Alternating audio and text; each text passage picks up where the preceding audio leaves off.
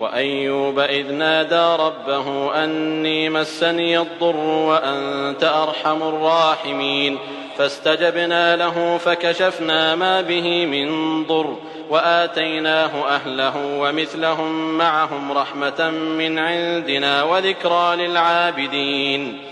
وإسماعيل وإدريس وذا الكفل كل من الصابرين وأدخلناهم في رحمتنا إنهم من الصالحين وذا النون إذ ذهب مغاضبا فظن أن لن نقدر عليه فنادى في الظلمات أن لا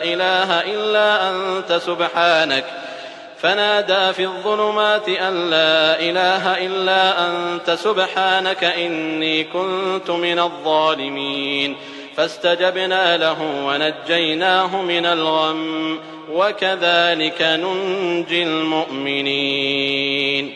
وزكريا إذ نادى ربه رب لا تذرني فردا وأنت خير الوارثين فاستجبنا له ووهبنا له يحيى وأصلحنا له زوجه إنهم كانوا يسارعون في الخيرات ويدعوننا رغبا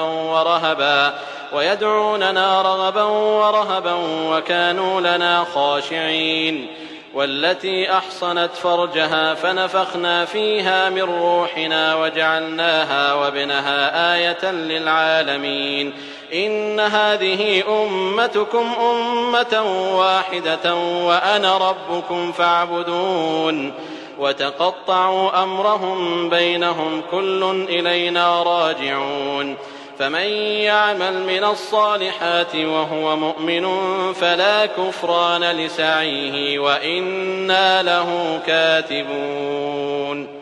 وحرام على قرية أهلكناها أنهم لا يرجعون حتى إذا فتحت يأجوج ومأجوج وهم من كل حدب ينسلون واقترب الوعد الحق فإذا هي شاخصة أبصار الذين كفروا يا ويلنا قد كنا في غفلة من هذا بل كنا ظالمين إنكم وما تعبدون من دون الله حصب جهنم أنتم لها واردون لو كان هؤلاء آلهة ما وردوها وكل فيها خالدون لهم فيها زفير وهم فيها لا يسمعون إن الذين سبقت لهم منا الحسنى أولئك عنها مبعدون لا يسمعون حسيسها وهم فيما اشتهت أنفسهم خالدون لا يحزنهم الفزع الأكبر وتتلقاهم الملائكة هذا يومكم الذي كنتم توعدون يوم نطوي السماء كطي السجل للكتب كما بدأنا أول خلق نعيده وعدا علينا إنا كنا فاعلين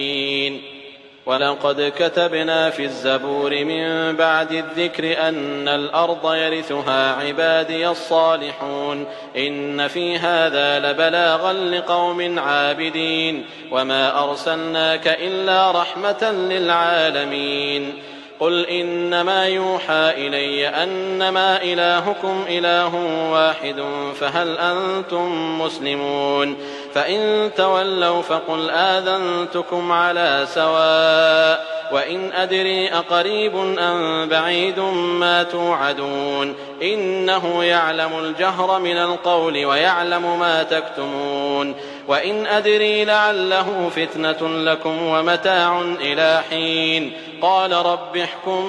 بالحق وربنا الرحمن المستعان على ما تصفون